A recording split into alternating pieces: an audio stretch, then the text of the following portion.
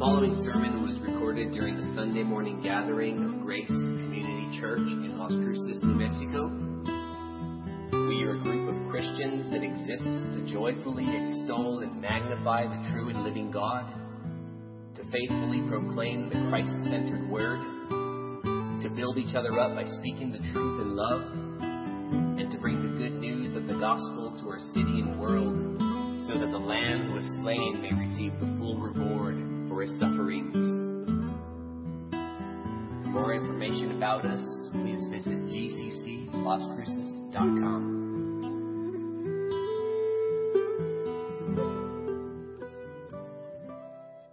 Please take your copy of God's Word this morning and turn with me to the Gospel according to Matthew and chapter 7. The Gospel according to Matthew and chapter 7 this morning. We come this morning to the conclusion of our Savior's famous Sermon on the Mount. He has pronounced the blessedness of God's new covenant people. He has taught his disciples both in that day and in our day that we and we alone are the salt of the earth and the light of the world. We alone, he says, are God's agents of purification and God's agents of illumination in a dead and depraved and decaying and darkened world. He has claimed that he and his authoritative word are the fulfillment and completion of everything written previously in the law and in the prophets. He has called the citizens of his kingdom to a righteousness that exceeds the righteousness of the scribes and the Pharisees. He has warned his followers of the consequences of vilifying anger, of unmortified lust, and of flippant divorce and of thoughtless oath-making. He has instructed his disciples in the way of loving their enemies and praying for those who persecute them. He has called his people, you and I, and all generations of Christians, to a life, both public and private, that is lived before the face of God and for the honor and glory and praise of God. He has charged all of God's children not to be consumed by earthly treasures or to be anxious about physical needs, but rather he has charged us to prioritize God's kingdom and God's righteousness as we live in the awareness of God's fatherly love and fatherly care. That is what he has called us to so far in this Sermon on the Mount. And now, as we move into chapter 7, he not only warns us of several dangers that ought to sober us, but he makes some extremely precious promises that ought to encourage us. And the way he does this is that he places the encouraging promises in the midst of all the sobering warnings.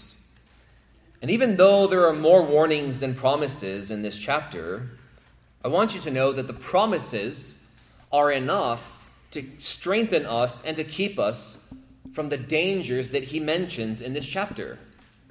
And so I want to focus your attention this morning as we come to the end of the Sermon on the Mount on the dangers that ought to sober us and the promises that ought to stimulate and encourage us. The dangers that ought to sober us and the promises that ought to encourage us as God's new covenant community. And although we can technically identify more dangers, I've combined and I've condensed all of them down to 3 this morning. And so to give you a roadmap of where we are going this morning as we make our way through chapter 7, we're going to be making 4 stops in this chapter. We're going to stop and consider, first of all, the danger of being hypocritically critical. And then we're going to stop again at the danger of being naively undiscerning. The third stop, we will consider the promises for being relentlessly childlike. And then fourthly, we will consider the danger of being eternally ruined.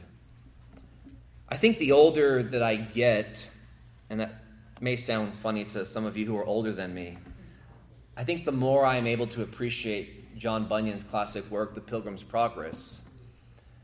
And I think that's because he portrays the Christian life as a journey from one place to another, from the city of destruction to the celestial city.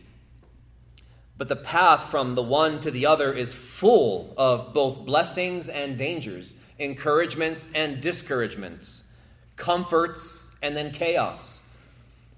He presents us with blessings and dangers that lie either in other people or in places. And because this so accurately captures the essence of the Christian life, you and I cannot afford to be ignorant or in the dark concerning the dangers that threaten not only our joy here, but our eternal joy hereafter. And if the Christian life can be likened to a journey, you and I have been given a roadmap that essentially spells out and tells us what we can expect in terms of the host of dangers that lie along the way. We've been given a roadmap of warnings and promises from the city of destruction as we make our way to the celestial city, heaven, the New Jerusalem.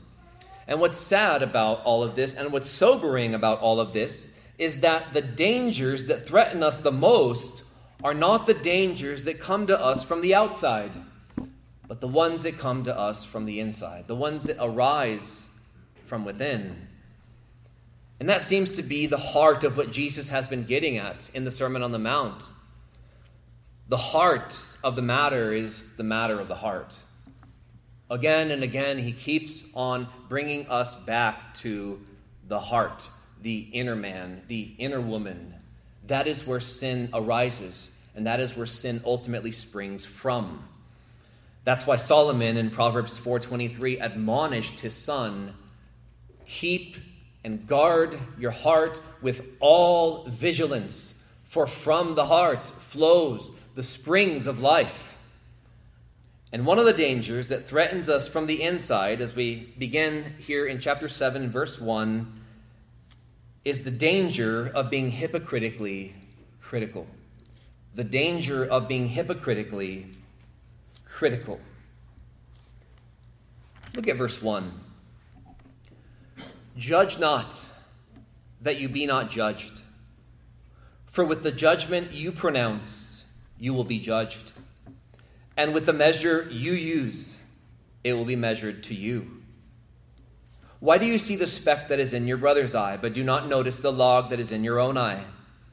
Or how can you say to your brother, let me take the speck out of your eye, when there is a log in your own eye? You hypocrite, first take the log out of your own eye, and then you will see clearly to take the speck out of your brother's eye.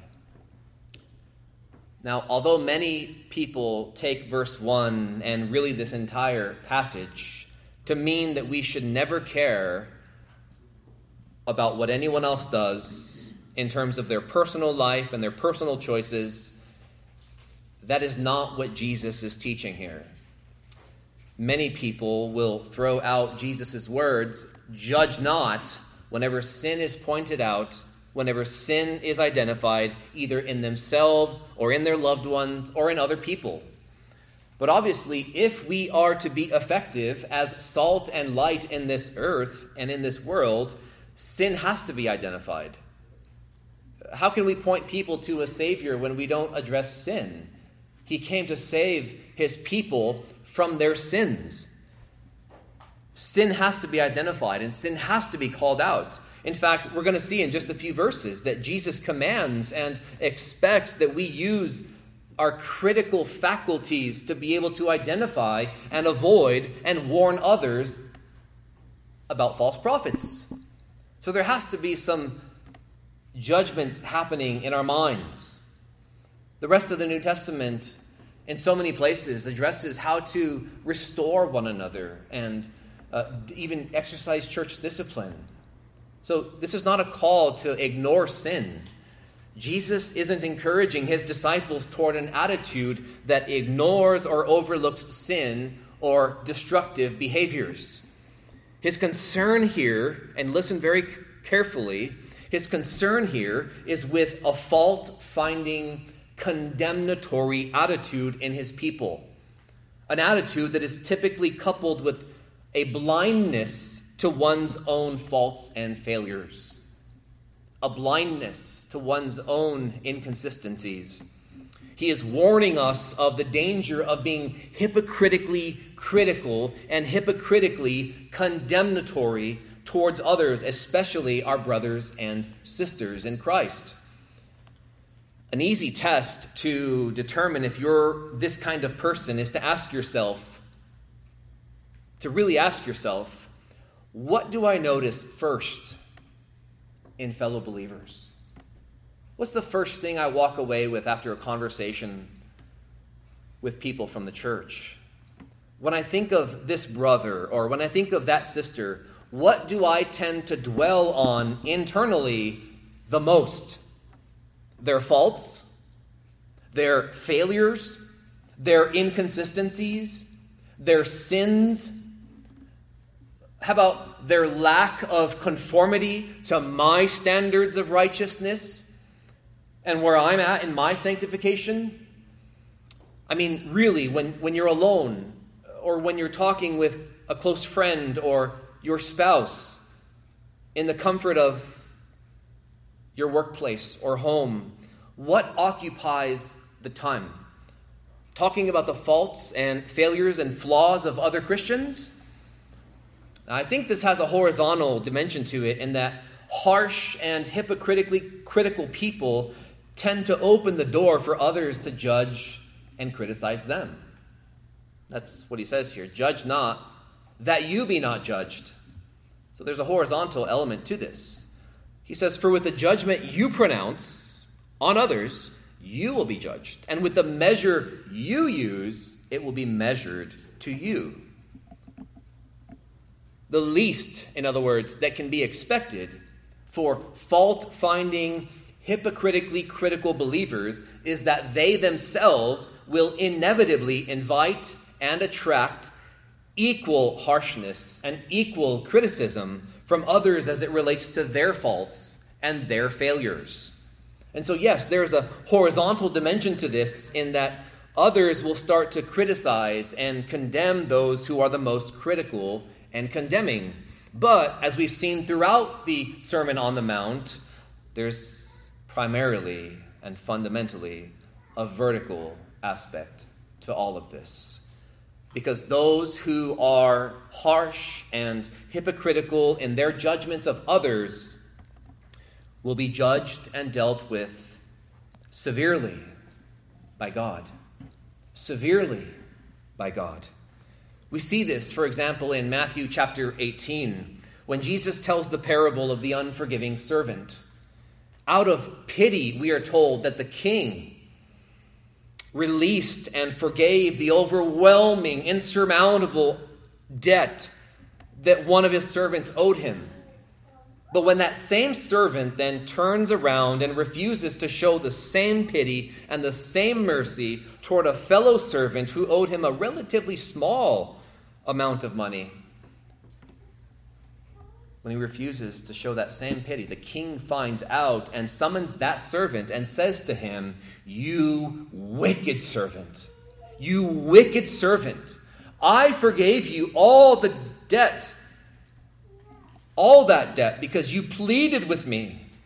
And listen, and should not you have had mercy on your fellow servant, as I had mercy on you?" And in anger, his master delivered him to the jailers until he should pay all his debt. And now listen to how Jesus concludes the parable. So also my heavenly Father will do to every one of you if you do not forgive your brother from your heart. From your heart. That same principle carries over into the realm of being harsh and being critical of others, because both that parable and these opening words in Matthew 7 have to do with being merciful, and they have to do with being patient with fellow believers. Earlier in the Sermon on the Mount, Jesus said, "Blessed are the merciful, for they shall receive mercy." Jesus isn't denying the reality that we will notice sin in other believers. He's not denying that. He isn't saying that we shouldn't see or address each other's faults or failures or flaws or inconsistencies or deficiencies. He is warning us of the danger of being hypocritically critical of others while we are anything but harsh on ourselves for our own inconsistencies and deficiencies. If we devoted as much time to truly, and I mean truly, addressing our lack of holiness and our lack of Christ-like righteousness as we devote to criticizing and condemning what we see or don't see in other believers, we would grow and blossom and bear so much more fruit to the glory of our Father in heaven. If we devoted as much time to our sins as we devote to the sins of others. Jesus, as God, knows our tendency, even as redeemed people. He knows our tendency to be harsh and judgmental and unsympathetic and overly critical of one another. And so he warns us of this ever-present danger. Again, he's not denying that we'll ever see and notice each other's sins. He's getting to the heart of our attitude toward those sins and how to address those sins. So he's getting to the heart of our attitude and the way we address what we see in others. That's what he's getting at. As the son of a carpenter, Jesus employs language from the carpenter shop, and he asks, "Why do you see the speck?" In the original language, it's a splinter, perhaps a piece of sawdust. Why do you see the speck that is in your brother's eye? Now, up until this point, that's not the problem. Seeing the speck in someone's eye is not the problem. The problem is in the second half of the sentence. Look at this. Why do you see the speck that is in your brother's eye? But do not notice. The word means to closely consider the log. In the Greek, it's a beam that was used to stretch across a structure for the roof. It was a beam that was used by an army as a battering ram to demolish city gates. Notice how he actually addressing sin in other believers. Verse 4. Or how can you say to your brother, "Let me take the speck out of your eye," when there is the log in your own eye? You hypocrite. First take the log out of your own eye, and then you will see clearly to take the speck out of your brother's eye. The picture is comical. It makes us laugh. You have a brother or you have a sister with a beam, literally a piece of heavy timber that was used in the construction of a roof or a battering ram for demolishing city gates, sticking out of their eye. And they want to operate on someone who has a tiny splinter in their eye. That's why Jesus calls this individual a hypocrite. One of the rare, if not the only place, Jesus uses the word hypocrite with reference to one of his disciples. In this context, a hypocrite refers to someone claiming to have high moral standards but could care less to live up to those standards. And they're quick to expect others to live up to those standards. According to Jesus, the only way to address and help another brother or sister or your spouse or your believing child to see and be willing to have that speck removed from their eye is to first remove the beam from your own eye. In other words, make sure that you are as serious, if not, and even more serious about dealing with your sin and your ugliness and your inconsistencies and your deficiencies and your shortcomings before you even think about talking about or addressing what you see in another believer. That's what he's getting at here. It is so easy to try to get around all of this by focusing on the middle of the chapter where Jesus calls for exercising discernment when it comes to false prophets and to claim, well, Jesus calls me to be a fruit inspector. I'm not a judge, I just inspect fruit. Yes, when it comes to false prophets, but not your brothers and sisters. You will recognize them, false prophets, by their fruits. And even if you see a lack of fruit in a brother or a sister, listen to this. How you react and respond to what you see or don't see in them is a reflection of is a reflection of your reaction and your response to how merciful and patient the God of the universe has been to you and all of your repulsive ugliness and sin. How you respond to others is a reflection of how you have responded to the God of heaven and how he has been merciful towards your depravity and your sin. If your response to the sins of other believers is to be hypocritically critical and harsh and judgmental toward them, it reveals that you have not given much thought to how infinitely merciful and gracious and kind and patient God has been and is presently being toward you even right now. Or it could be, as 2 Peter 1 talks about, you have forgotten that you have been cleansed from your sins. You've forgotten the sweetness, the greatness, the splendor of forgiveness.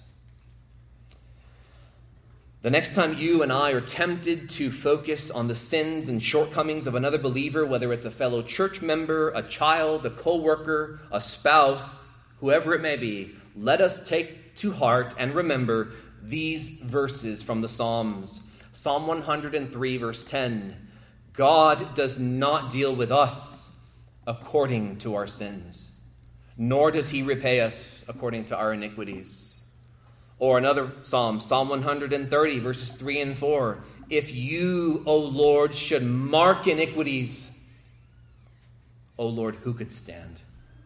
If you, Lord, should mark down and hold against me every one of my iniquities, I could not stand. I could not even raise my head to you. That's the point there. But with you there is forgiveness, that you may be feared. Well, Jesus now turns from our relationships to other believers to our relationships with those who are hostile to what we believe. And he warns us, secondly, as we move on to verse 6, of the danger of being naively undiscerning. So there was the danger of being hypocritically critical. Now there's the danger of being naively undiscerning. Look at verse 6 with me.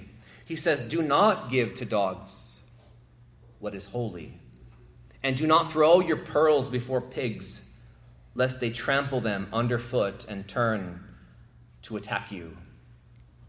Jesus seems to appeal to what in that day was a widely known principle, that one should not allow wild dogs. Again, when he's talking about dogs here, when the Bible talks about dogs, we're not talking about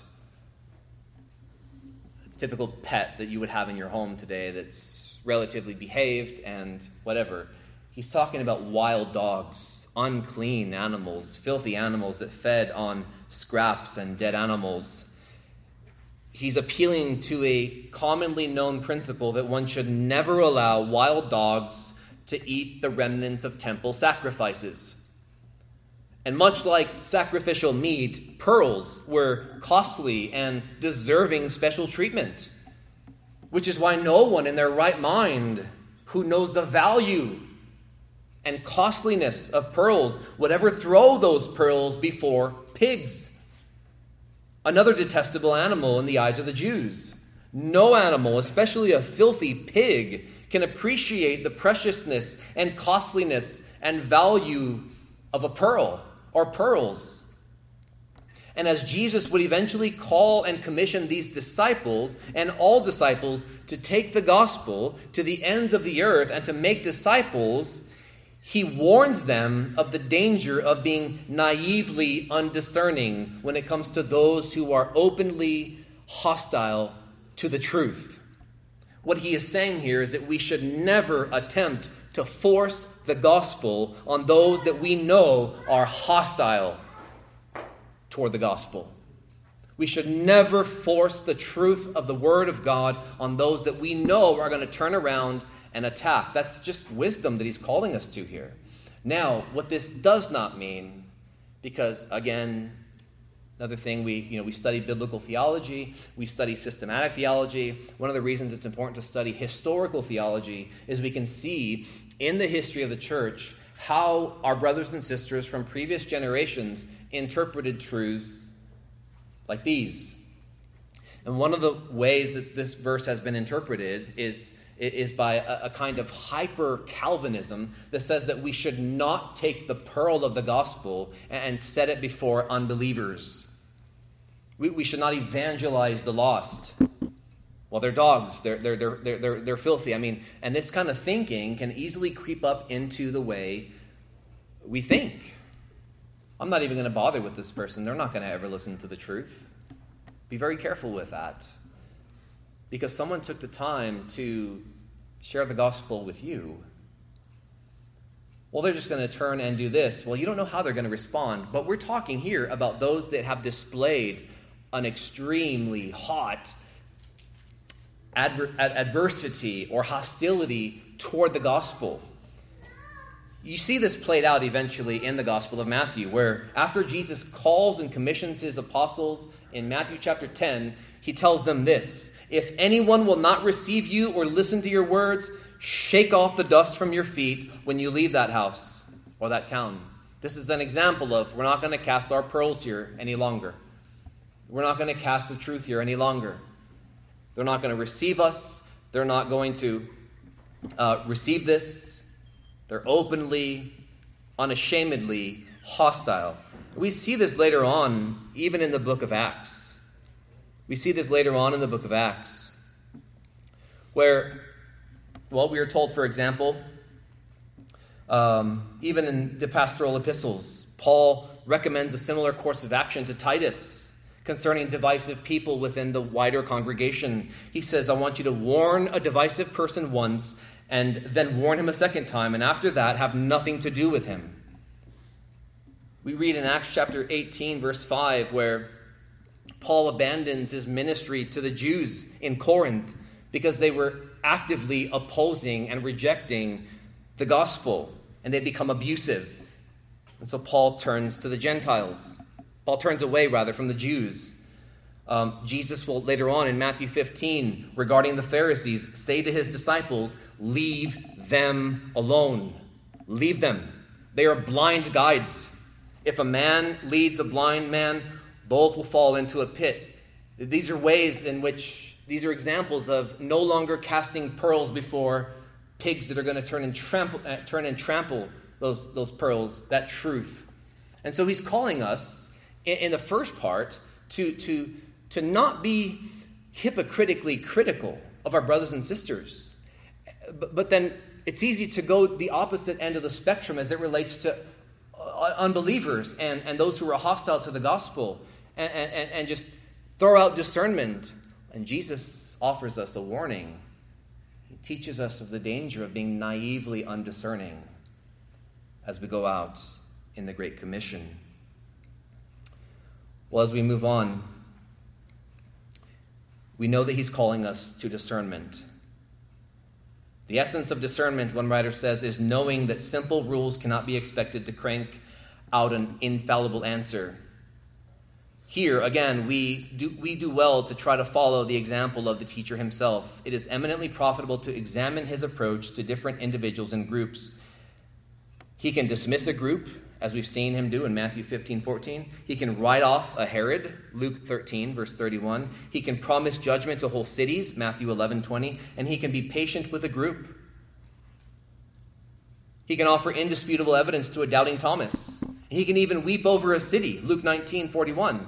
Christians dare not decide which side of Jesus' reactions they will follow most closely. They must follow both. And so we must take this and apply this wisdom as we go out to fulfill the Great Commission.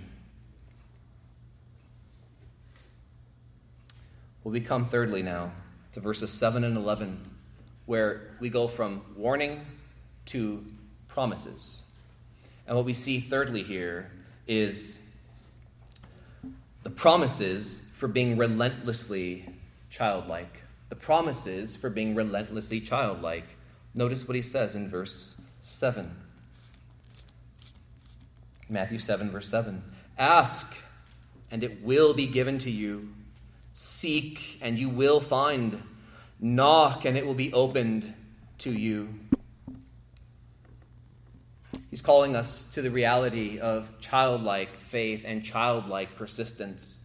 A lot of people, and you can tell when you're just perusing and making your way through commentaries throughout the week, they don't know how all these verses fit together. And so a lot of people, what they resort to is they'll just say that Matthew was just collecting all kinds of data and just kind of piling it into his material here. But I do believe there's a flow to this. I do believe there's some logic behind this that and there's reason that Jesus is saying all of this truth that I am calling you to demands that you have wisdom from the Father. I mean, isn't it amazing that in verse 6, he calls us to not cast this holy, precious truth before pigs and dogs that are going to turn and attack us, and we know it, and it's evident, and it's clear, to then, in the very next verse, the reality of asking from the Father and seeking the Father and knocking at the door of the Father. Because we need wisdom, we need discernment, we need understanding. And so he says, ask, and it will be given to you. James chapter 1 says, if any of you lacks wisdom, let him ask of God. He's not greedy with his wisdom. He wants to give it out. He wants to give you his wisdom. He wants to make you wise. Wise as a serpent and gentle as a dove. He wants to give. He is more willing to give than we are to ask. He wants to give, and so ask and seek and knock. And what's interesting here is these are all present tense verbs. What Jesus is saying here is ask and keep asking. Seek and keep seeking. Knock and keep knocking. Jesus is calling us to a childlike persistence that prays and continues to pray and continues to seek and continues to plead with the Father. He's calling us to a life of seeking God. For all of this, notice how this is kind of towards the end of the Sermon on the Mount. We can be overwhelmed with the call to purity of heart, and the call to be merciful, and the call to be peacemakers, and the call to have a poverty of spirit. And it can be overwhelming. And yet Jesus doesn't just leave us hanging in hopelessness. He says, go to the Father and ask and seek and knock. He's calling us to a lifestyle of persistency in prayer. And he goes on and says, for everyone, verse 8, who asks, receives. And the one who seeks, finds. And to the one who knocks, it will be opened. Jesus is promising that the Father will respond. It may not be in the ways you're looking for, but he will answer in one way or another. You knock, the door will be opened. You seek him, and you will find him. You ask, and you will receive in his timing, according to his wisdom and his sovereignty and his goodness. Notice verse 9. Or which of you, if his son asks him for bread, will give him a stone? There are similarities between what bread looked like in that day and your stones, right? Your smooth stones. That could be one of the reasons why back in Matthew chapter 4, Jesus hears that tempter's voice. If you're the Son of God, turn these stones into bread. It's almost as if they look like bread, don't they? Turn them into bread. But Jesus picks up on perhaps this similarity in what they look like and says, which one of you, if his son asks him for bread, will give him a stone? And he gives another situation, verse 10. Or if he asks for a fish, will give him a serpent? Again, you had these scaly animals that, and many believe he's referring to this kind of large, longer catfish that was common in that day, that kind of looked like a mixture between an eel and a snake. But he says, if your son is hungry and he asks you for a fish, you're going to turn around and give him a serpent, something that's dangerous for him. He says, which father would do that? And notice the conclusion that he reaches in verse 11. If you then, who are evil, if you then, who are fallen, if you then, who are sinful, wicked, depraved, if you, who are evil, know how to give good gifts to your children, how much more will your Father, in whom there's no shadow at all, who is all light and no darkness at all, how much more will your Father who is in heaven give good things to those who ask him? These are the promises for being relentlessly childlike, continually going to the Father with every one of your needs. Pride gets in the way of childlike dependence. It is self-sufficiency and a proud attitude that prevents us from asking and seeking and knocking. We're too self-sufficient. I don't want to bother the Father. I can muster this up on my own. Go to him as a child goes to his father for the simplest things: bread, fish, meals. Go to him for everything. This is a call from our Savior to continually go back to the Father. If we don't go to the Father on a regular basis as childlike people, the demands of the Sermon on the Mount will absolutely drown us and overwhelm us.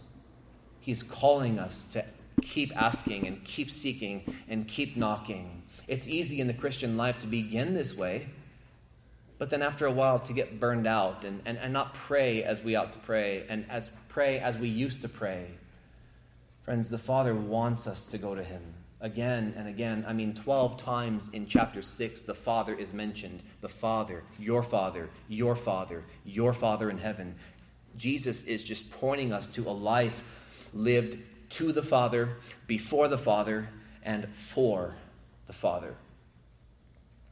And so these are the promises for being relentlessly childlike. And then we come to the last warning. Well, before that, though, he sums up everything he has been teaching here in the Sermon on the Mount in verse 12. He says, in what's typically called the golden rule, so. In the Greek, it's therefore, or so then.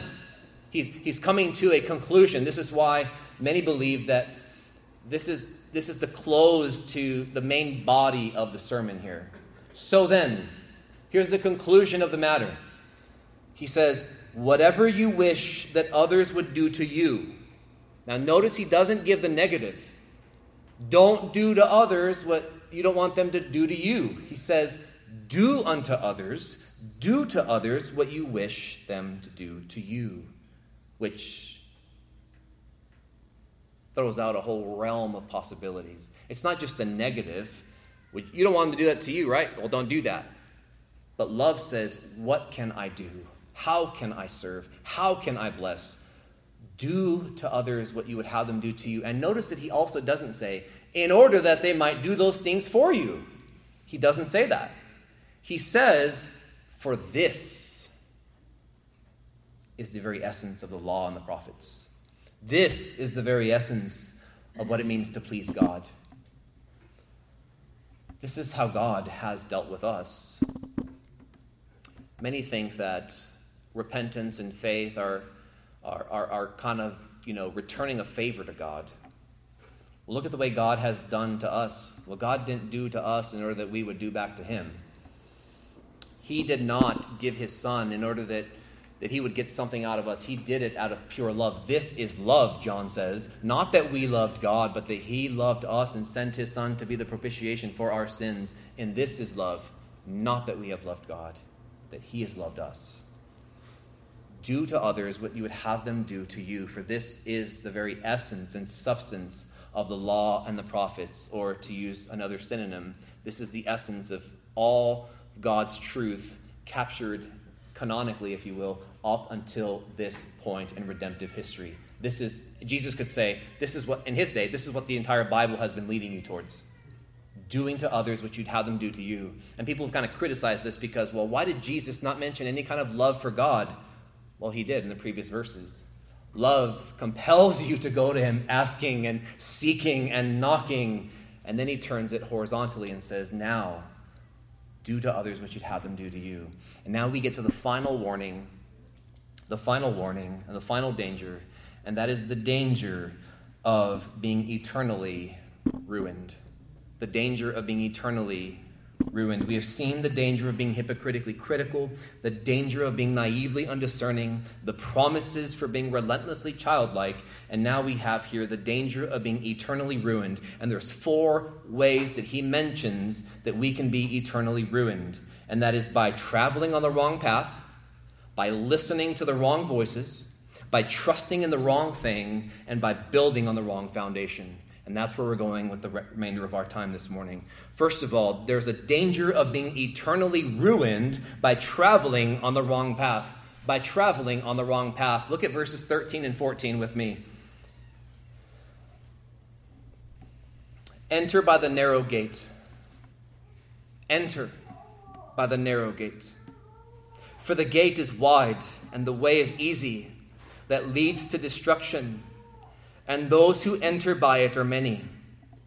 For the gate is narrow and the way is hard that leads to life, and those who find it are few. We run the risk of being eternally ruined if we travel on the wrong path. Every single person in this room is traveling on one of these 2 paths. It's either the narrow path, which leads to life. It's not the most convenient from an earthly perspective. It's definitely not the most convenient from a fleshly perspective, but it leads to life. It's a life of self-denial. It's a life of grace training us to renounce ungodliness and worldly passions and to live self-controlled, upright, godly lives in this present age. It's difficult, but it leads to life. It's worth it. We might lose mothers and fathers or houses or estates for the sake of the gospel, but what we gain in the end infinitely outshines and outweighs everything we could lose in this life because it leads to life. Or you're on the broad path, the wide path. It's wide enough for all your baggage. It's wide enough for you to add to your collection along the way. It's very accommodating. People, for the most part, are friendly as long as you're traveling with them and not against them. You'll meet many friends along the way. But the one thing you all have in common is that you're leading towards destruction. You're going towards eternal misery and ruin and eternal devastation. It all begins at the gate. We know that the gate to enter into this path is the gate of faith alone in Christ alone. It's a faith that moves us to repentance, to cast off beloved sins and beloved tendencies in order that we might receive Christ and the life he offers and promises us. So enter by the narrow gate, he says. Why? For the gate is wide and the road is wide that leads to destruction. And notice, many go that way. This is the majority of the world right now. And probably at every point in history, the majority of the world. Marching blindly, sinfully, without forgiveness, down to the path of destruction. That's where the world is headed. The gate is narrow and the way is hard that leads to life, and those who find it are few. Again, Jesus is not contradicting anything he or his apostles would go on to teach regarding how we receive the kingdom, how we receive forgiveness by faith alone, in Christ alone, and no works of the law. He is not saying, push through the difficulty and push through all this, and by your work you'll receive life. That's not what he's saying here. He's saying the narrow path begins with coming to Christ and is traveled by continuously looking to Christ and asking the Father and seeking the Father and knocking at the door of the Father. That's the narrow path. And though it is narrow, yet it is still sweet nonetheless. Though it is restrictive in many ways, it is still rewarding nonetheless. Because if you're poor in spirit and you recognize it, yours is the kingdom. If you're pure in heart, when it's difficult, and when everything around you is telling you, just fulfill your lusts, gratify your desires, God tells you, as you're on the narrow path, blessed are the pure in heart, for it is they who with their own eyes will see God. Next, there's the danger of not only being eternally ruined by traveling on the wrong path, but there is the danger of being eternally ruined by listening to the wrong voices. Look at 15 to 20. 15 to 20. Beware of false prophets who come to you in sheep's clothing, but inwardly are ravenous wolves. In other words, everything about these guys looks like and perhaps even smells like sheep. I mean, there's a lot of humor, I think, in the Sermon on the Mount, whether it's the carpenter's talk in the shop there, or this, or your son's hungry and you give him a hammer, or that kind of stuff. But now we get to this, and it's like you have false prophets that come to you dressed like sheep. They have wool pull over themselves, and they want to pull that wool over your eyes as well and deceive you. But there's an intention. The intention is to deceive. The intention is to mislead. The intention is to lead astray and carry away and destroy. They come to you in sheep's clothing. And what's interesting about a false prophet, if you read, for example, Ezekiel 34, Jeremiah 23, these are classic texts on what a false prophet is and what a false prophet does. But in short, a false prophet will always tell you there's peace and peace when there is no peace between you and God. If you're at peace with God, well, you don't need a false prophet to tell you that. You have Romans 5:1 to tell you that, right? You have the New Testament to tell you that if you are justified by faith, you have peace with God through our Lord Jesus Christ. False prophets, however, what they were doing in Jeremiah's day and what they did even in the days of Jesus is promise unforgiven people that they were right with God. They promised people on the wide path that they were leading to life, that they were heading towards life. They promised people on the broad path that all was well with them. God loves you just the way you are. Or as one commercial from a very large church in the area used to send out years ago, God is on your side.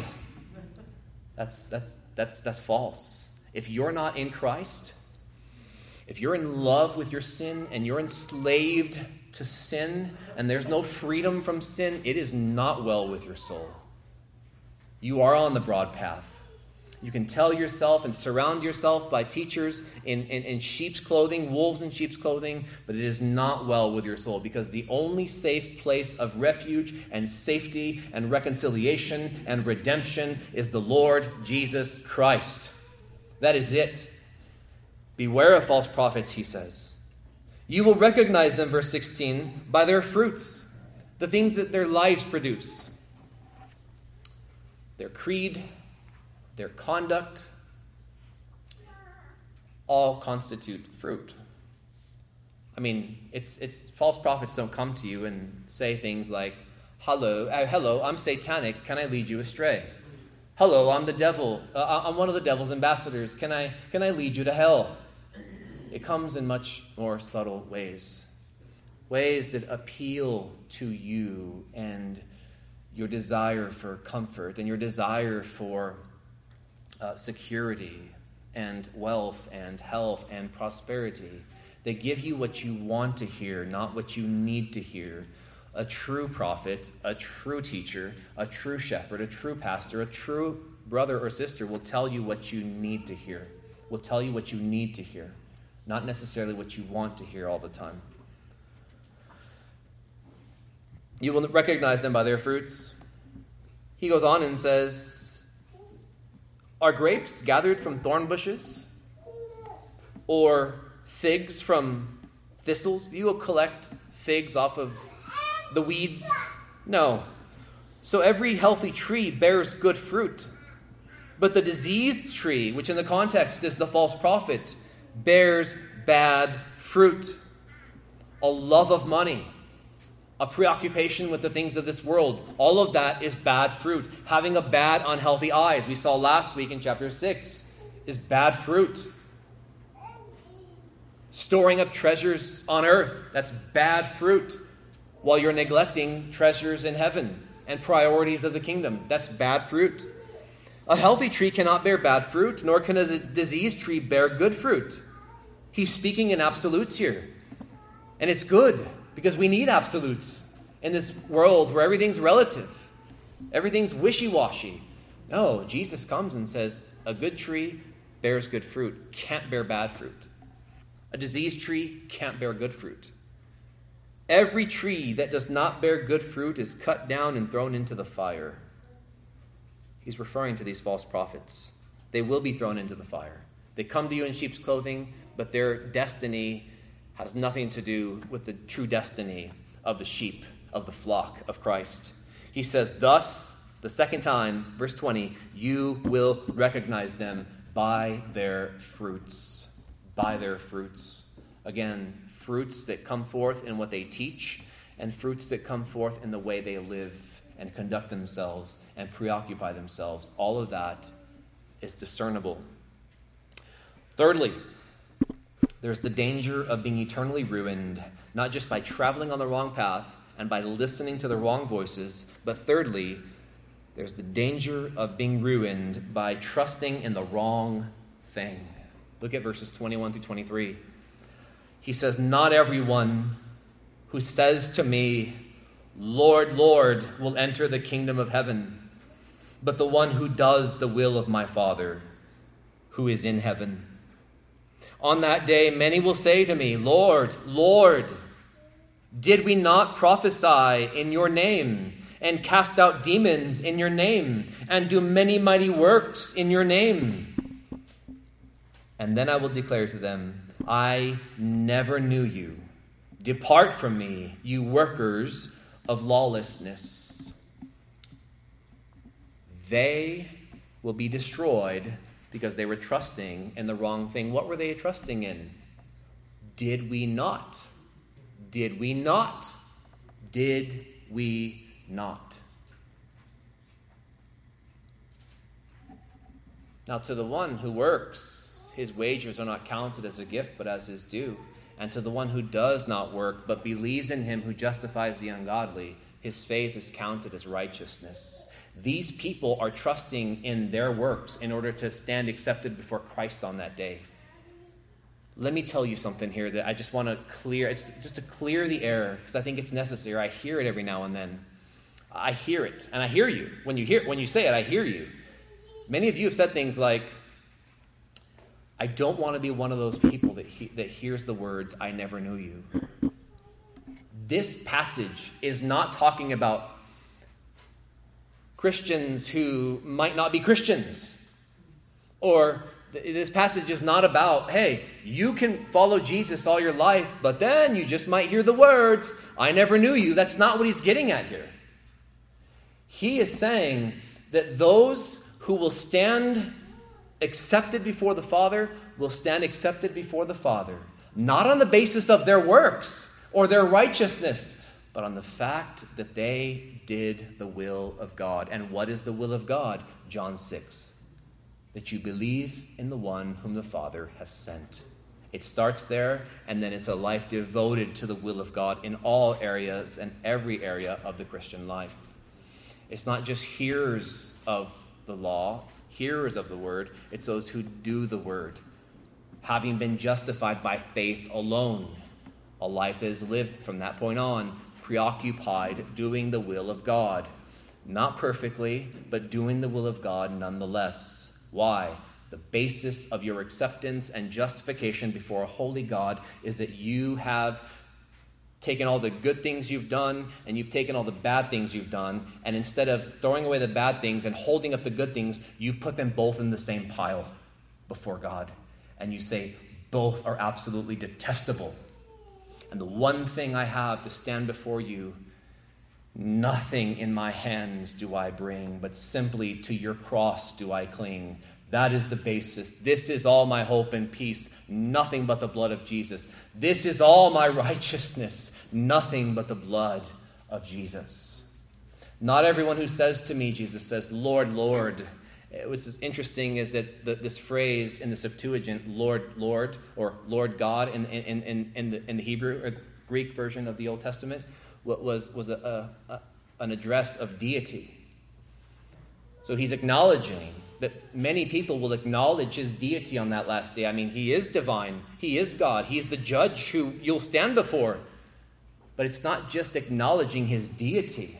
Lord, Lord, that will bring you entrance into the kingdom, but a life of doing the will of the Father. Again, this doing of the will of the Father is not your works per se. It is you first and foremost believing in Christ and receiving the free gift of righteousness and forgiveness by faith in his name. That's it.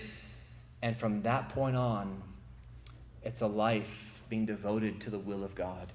It's a life that says, if you justified me not on the basis of my works, then I will spend the rest of my life in good works that reflect a love for your will. Are we clear on that? This is not...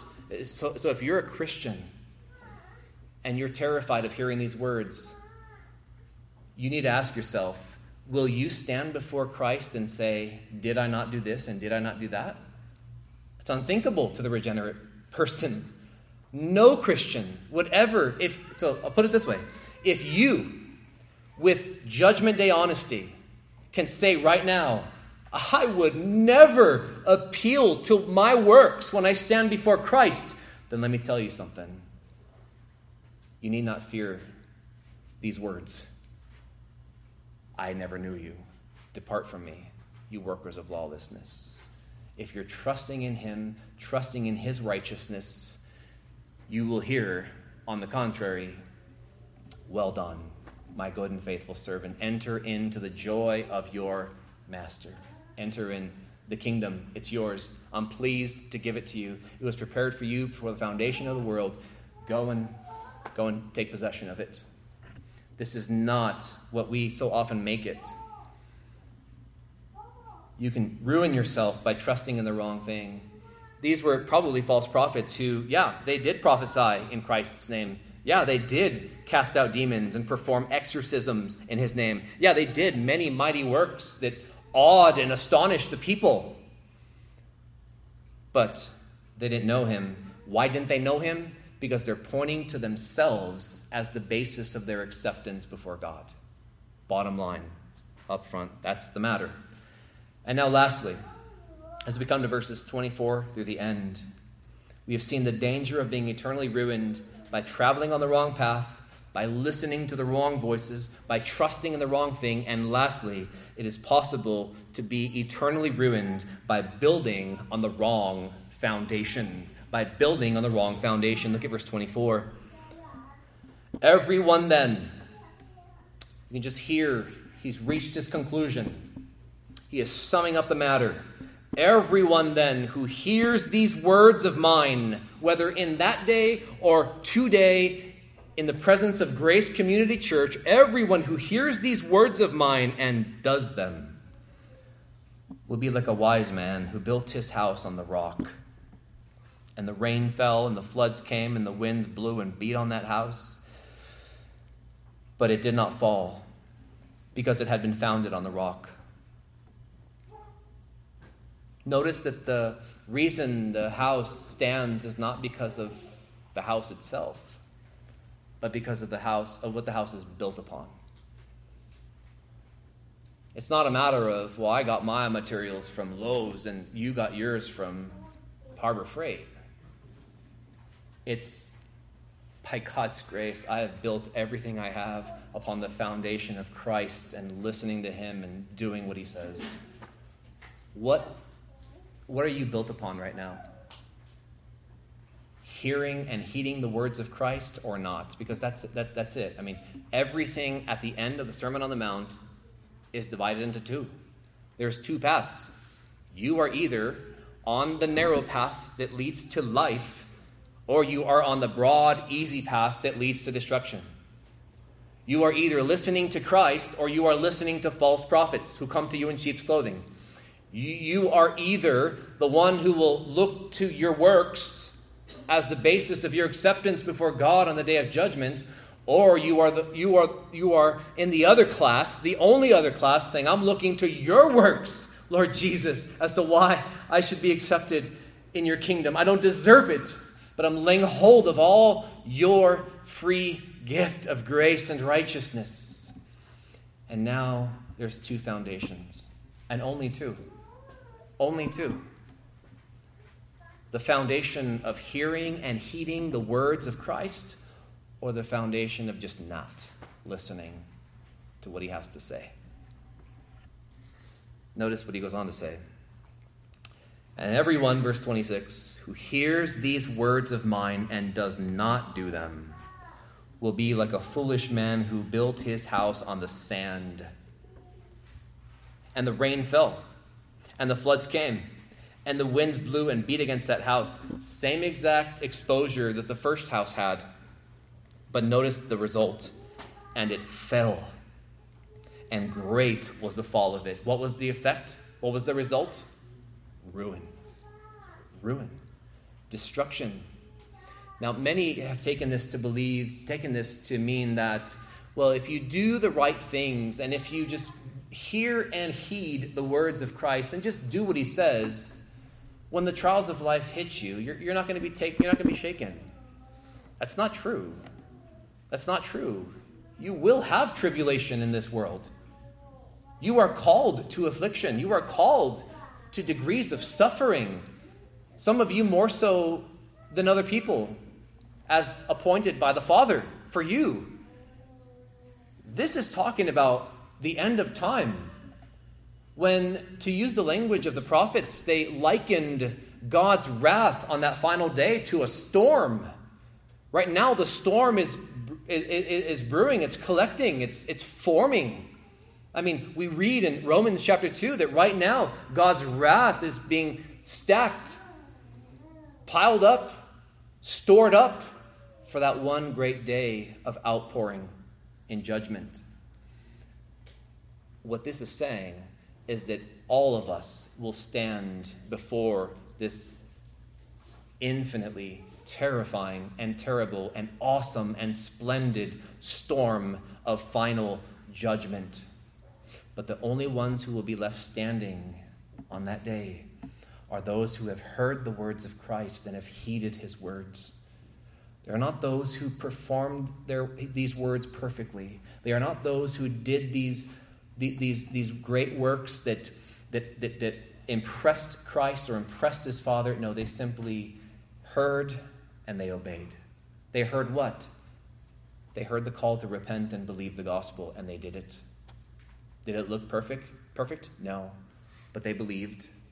They threw themselves on the mercy and merit of Christ, and they were saved. Those are the only people that will be left standing on the day of judgment. Everyone else will be swept away in the storm of God's wrath that is not just a temporary storm, but an eternal storm over the lake of fire. To use the language of Psalm 11, fire and sulfur and a scorching wind shall be the portion of their cup. This storm of God's wrath perpetually poured out upon the self-sufficient and proud and arrogant who heard the words of Christ but disregarded them, heard the words of Christ, but the second they heard them, threw them out the other ear. Because there's more important things in life. There's more important priorities than listening to the words of the Son of God. Well, Jesus concludes here.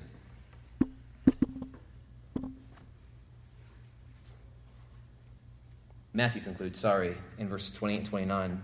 And when Jesus finished these sayings, the crowds were astonished at his teaching. Why were they astonished? Look at verse 29. For he was teaching them as one who had authority and not as their scribes. The very thing that took their breath away was the authority and power with which he spoke. He spoke with absolutes, but he spoke with authority. He didn't come as the scribes and say, it was written by so-and-so. It was said by so-and-so. He came with his own authority and said, you've heard that it was said, but I say to you. You have heard it was said to those of old, but I say to you. He just came, he spoke as the word of God, delivered the word of God, and people were astonished at his teaching. Friends, the result should be the same in us. As we hear and heed the words of Christ, we should walk away astonished at his authority. We should be astonished at his word. In the same way we talked about earlier about how it's easy to forget that we've been forgiven of our heinous crimes and our cosmic treason against the King of heaven, the King of glory. In the same way that it's easy for us to forget that we've been forgiven, it is easy to not be astonished at his word to us. I mean, the very fact that the infinite God who dwells in unapproachable light has condescended and humbled himself to the degree that he gave us his own word in the language of men. The words of God in the words of men. Words that we can understand. Analogies that we can laugh at. Stories that can make us cry. Stories that can grip our hearts. We ought to be astonished at his authority and astonished at his word. And so I would encourage you to pray, to ask, to seek, to knock for all the grace that you need to carry out the demands of the Sermon on the Mount, and to pray and to seek and to ask and to knock that you would be continually, like a child, just astonished, as these crowds are, at our Savior's word. Its authority, its clarity, its sufficiency, its beauty.